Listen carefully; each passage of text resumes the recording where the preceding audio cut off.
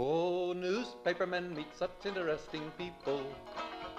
They know the lowdown, now it can be told. I'll tell you quite reliably off the record about some charming people I have known.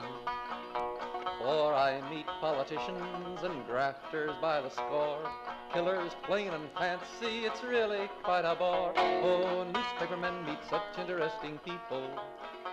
They wallow in corruption, crime and gore. Ting-a-ling-a-ling, city desk, full the press, extra, extra, read all about it. The Media Project gives you a half hour of commentary and analysis on what's going on in the news media. We have a panel of distinguished retired journalists who are going to offer some insights, or at least some observations. We are hopeful that it will be insightful. I'm Rex Smith, your host. I'm the former editor of the Times-Union and the Troy Record, and I am currently running a thing called The Upstate American. You can find it at www.upstateamerican.com. That's my plug for the day. Next to me here is Barbara Lombardo, formerly executive editor of the Saratogian and the Record in Troy. Next to her is Ira Fussfeld, the former publisher, before that the editor of the Daily Freeman in Kingston, New York, and affiliated publications. And at the end of the table over there, holding down the fort, is Rosemary Armeo, distinguished former investigative journalist of all sorts of things, currently teaching. Yeah, how do you want to be introduced, Rosemary? I don't know quite what to say, because you've done. I don't know. Master gardener. There we go. Yeah, that's good. That's my favorite thing these days, too. News consumer. There we go. There's so few of us these days. Well, there are fewer. You know, when you look at the numbers, of course, we all know that circulation of newspapers, the paper part, is tiny by comparison to what it used to be, except for a few, well, for all of them, actually, it's down. But there is such a challenge even to luring digital subscribers.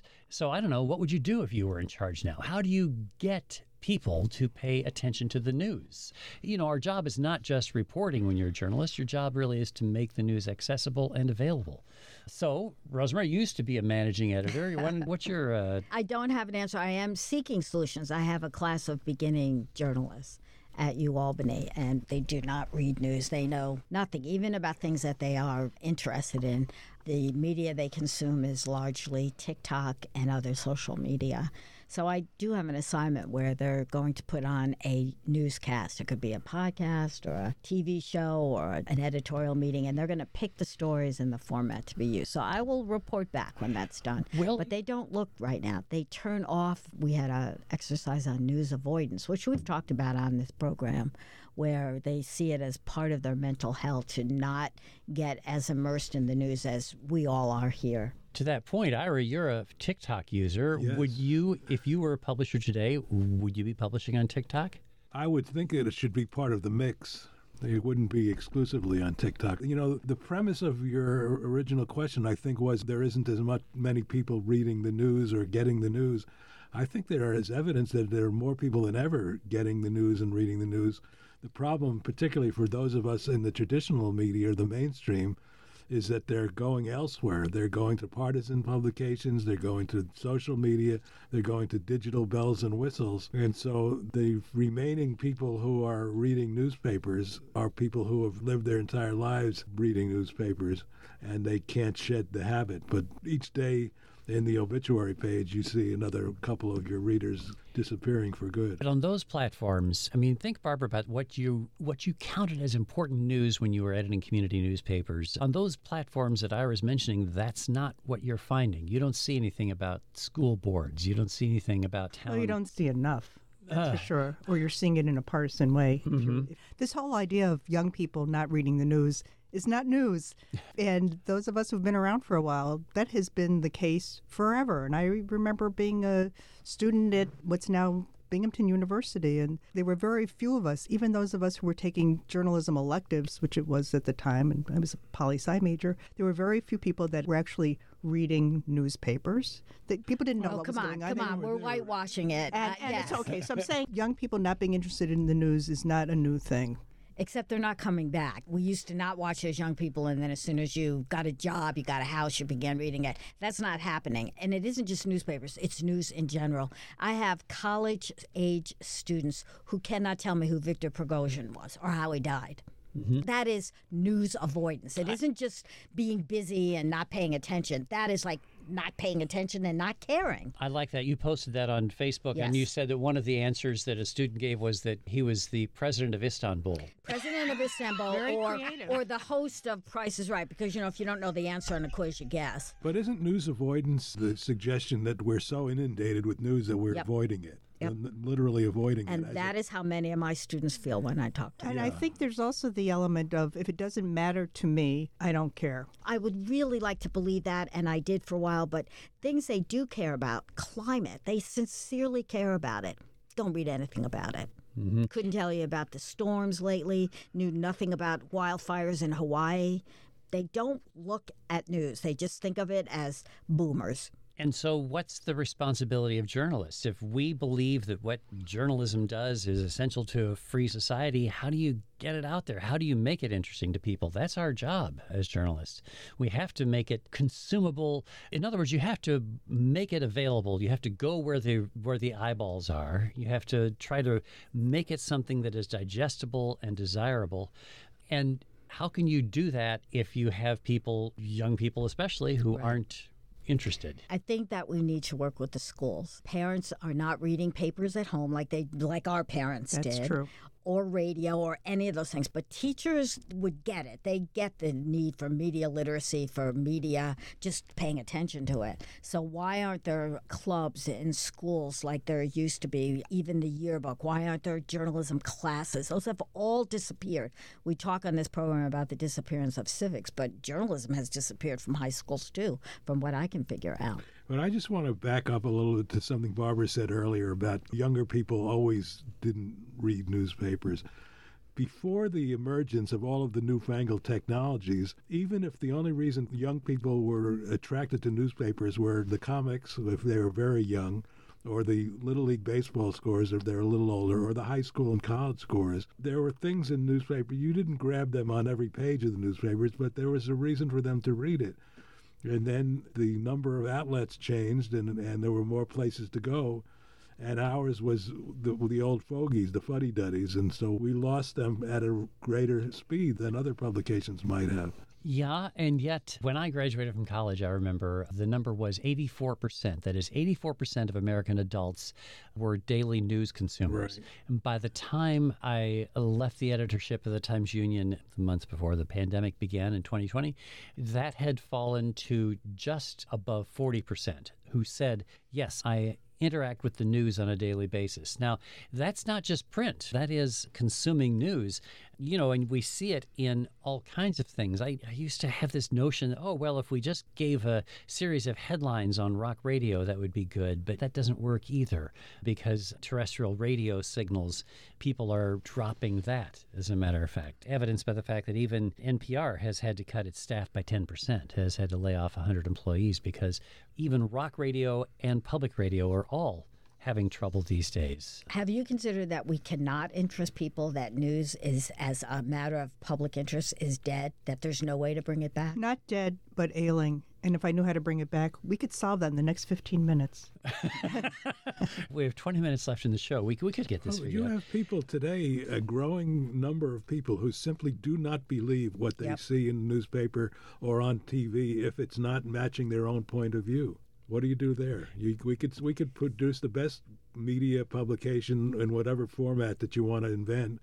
If they don't believe you, how do you make them believe you? Which is even problematic going into the schools, as Rosemary was suggesting, because it may not be as much a problem in the Northeast where we are, but if you try to put newspapers into the public schools in Florida, you're going to be in the middle of a political controversy. There will be people who will be saying that this newspaper is all a bunch of liberal lies. You can't have that in your classroom. And you'll have school boards embracing it because straightforward news reporting has become politically suspect. I think that we do need, however, to therefore, I do think your answer is right. We need to go into the schools, but even that is problematic because of the distrust of any sources of authority. The New York News Publishers Association, an organization in New York State, has someone on their very small staff who creates this reading program for schools to use. A news literacy curriculum, yeah. Yes, that's great. news literacy curriculum, thank you. And it includes information about a certain story, something that's topical for that month, and then it offers 2 or 3 suggestions of activities that class could be doing that involves go online or print and find examples of what that story is about. So it's something from the past, how that applies today, and talk about it. And I guess what I think I'll do for next time is find out, just how widespread that is, and maybe this helps plug it. That it's a great little item for schools to have. It's for the younger kids, but it's a start. Feeling my sense of doom return, that I see problems with democracy not unrelated to this lack of awareness. We don't have a citizenry that feels like it's their duty to be informed anymore. There's some news we are not going to make interesting. The budget hassle in Congress coming up, there's no way to make that really interesting. And it could result in a government shutdown and an impeachment. It's all tied in together. And there's no way other than to write about it that's going to make that appealing to people who don't want to read news. And that means citizens who are not informed. People will get interested in it when they realize their Social Security checks are not coming. That'll get a lot of young people. Well, there will be some impact surely on the young when government shutdown happens, but it will take such a long time. And when you don't have independent analysis explaining what's going on or people paying attention to it, when you only get the partisan takes on things, and especially now that you have both so-called news sites that mimic news sites that are actually partisan in nature, or you have artificial stuff that has been generated by AI or that has been doctored so that it isn't really what it appears to be, you have a real threat to credibility. Well, while I share Rosemary's pessimism about people and democracy and public information and all that, I think that the media, mainstream media, including only online media, need to keep chipping away. That about the only thing we can do is keep chipping away and making the news on items that are as relevant as possible to people's lives. It disturbs me greatly, for instance, that the big reporting about the presidential race has been watered down to a horse race. We get sucked into the same stupid reporting of it's a done deal, Trump's going to be the candidate. And I feel as if they're throwing their hands up and just going with the flow instead of showing leadership in coverage, which could be considered by some to be partisan, but what it really is leadership and courage in coverage. Well, now listen to this quotation from Will Bunch, columnist for the Philadelphia Inquirer, who actually, by the way, used to work in the Newsday Albany Bureau here when I was the bureau chief there. So Will is a wonderful guy. But listen to what he wrote recently. Journalism fails miserably at explaining what is really happening to America. He says that we are at a pivotal, dangerous moment with the Republican Party enthralled to Trump and aiming toward fascism, yet most of the media is, as you say, Barbara, covering the election through the prism of the horse race and talking about tribalism. He says, we need to understand that if the next 15 months remain the worst covered election in U.S. history, it might also be the last. I don't want to say that that isn't true, but I have heard hand-wringing about horse race journalism for the last 30 years. We've talked about that on this program every year, that there's an election cycle. So has it always been that bad? Or is it just sort of a typical criticism that we come up with? It's more consequential than ever. And then I also know that every time there's an election, it's the most important election ever. It's the most critical vote ever. But I really do think that's where we are. I remember the era of journalists were going to do different election coverage, and so they had a whole thing where they polled their readers and they got the issues that were most important, and then they went to the candidate and said, tell us how you feel about this. Some candidates didn't answer, so they didn't get covered, and that was Strom Thurmond as one example. It did not keep him out of office. It made the newspapers even less relevant than they had been. I don't know how you cover a race without saying Trump is in the lead. How can he be when he's got 91 charges against him? That's the part you have to keep saying. How can you not? Yeah, well, we do. And we not always, not repeatedly. Oh, boy, okay. I don't know. I mean, I read a lot of news. I even look at, those other stations like Fox. Oh, well, and it does seem like we say it all the time. People are not listening. We somehow have not made it interesting. How do you make that interesting and yet chip away? We're saying all the same things that we've said, as you mentioned, Max, for 30 years. It doesn't make a difference. Because they don't believe us. Right. Oof. And one question, I think, which is raised by Columbia Journalism Review in response to the Will Bunch column, which is media criticism overly harsh?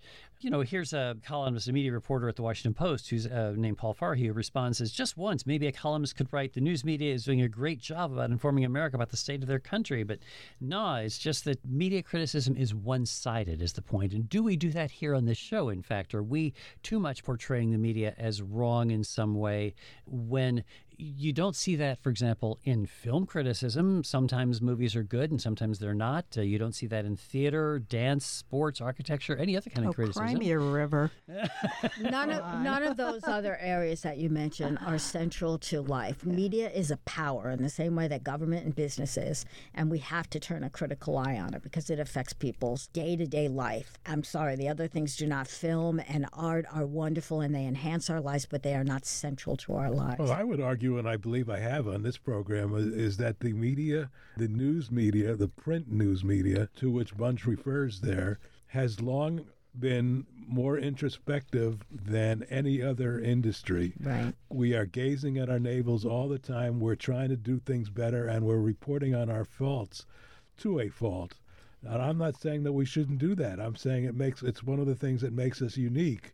But it also might create an atmosphere among those who are digesting that information that we can't get anything done right. Look at all the self-criticism. Schools have the same thing. Any area that everybody is involved with, they think that they're as expert as you are. So school teachers get a lot of criticism. You don't hear about all the good they do on media. Where is it disseminated? What do you mean, where is it? Like, if school you're saying school teachers are critical of themselves? No. I'm saying the public is critical of any area in which they have a familiarity. They think that they know as much. So when we criticize ourselves, they're saying, yeah, see, even the media is saying they're wrong in this way. There was an article in The Nation decades ago called Why the Media Eats Its Young. And we are super critical, and we should be. You're right. That's how you get better. We're not regulated. We are protected by the Constitution, and so we should be looking at ourselves. But to people reading it from the outside, it looks like, oh, look at all the things they did wrong. Oh, my gosh. What a great headline writer. Yeah.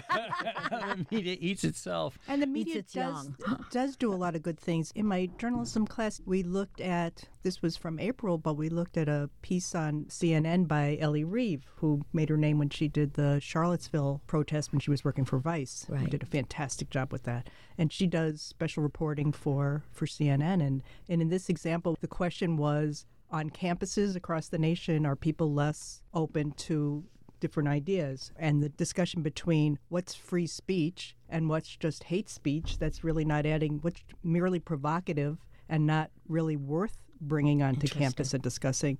And so she was in University of Pittsburgh, and that was the focus, but then she took the broader issue, and it was a very well done. It was only 7 minutes long. Only one of my students had seen it before because she was just interested in following news, and we looked at how it's done in video, and there was an accompanying story and how it's researched and written as a story. And I've just felt so hopeful because that news is out there. On the flip side, several of the students hadn't even heard that something similar to this had happened at UAlbany last spring. Wow. And there was a reference in this CNN story that it's happening in here, and New York. And somebody said, like, New York? And I said, yeah, here. You're kidding me. So. Right. So what you're saying is that there's a lot of good news coverage going on out there that doesn't get the attention. Actually, day to day, solid, important news coverage. It's kind of like the criticism that we often heard about, oh, you people in the media only cover bad news. The answer being, well, of course, that's what is news. 100 planes take off and land every day at Albany International Airport, and we don't write about them. But if one jet this year belly flops, that's going to be a big story. That is the nature of news. So we tend to write about the problems, and we write about the scandals in journalism. We write about the journalists who don't do things well, those few who are actually liars and misanthropes. There have been a few of those over the years that have been spotlighted, but they are rare. And that's why you don't read more about it. That is not what you hear from the hard right in American politics.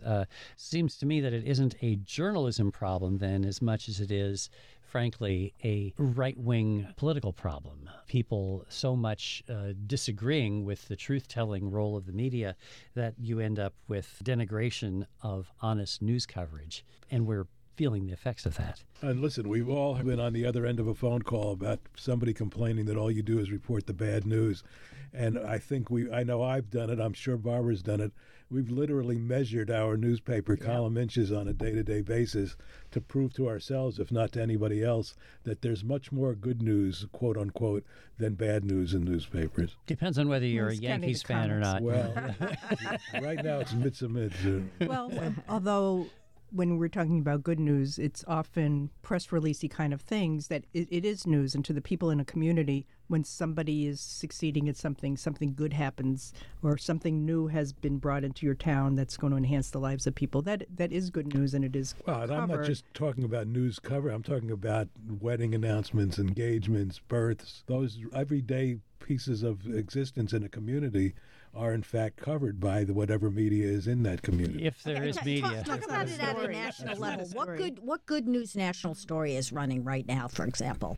Well, that's interesting. And do people believe it? Here's one. The American economy is stronger than it is in every other Western. And people don't believe it. That's exactly right. Yeah. Because they go grocery shopping. Right. But inflation right now is at 1/3 the level that it was a year ago. Inflation has been brought under control in America, the much better level in any Western country. Employment is at record levels. The economy is booming, but people don't believe it. And that is because people aren't consuming the media, because we are not effectively delivering it?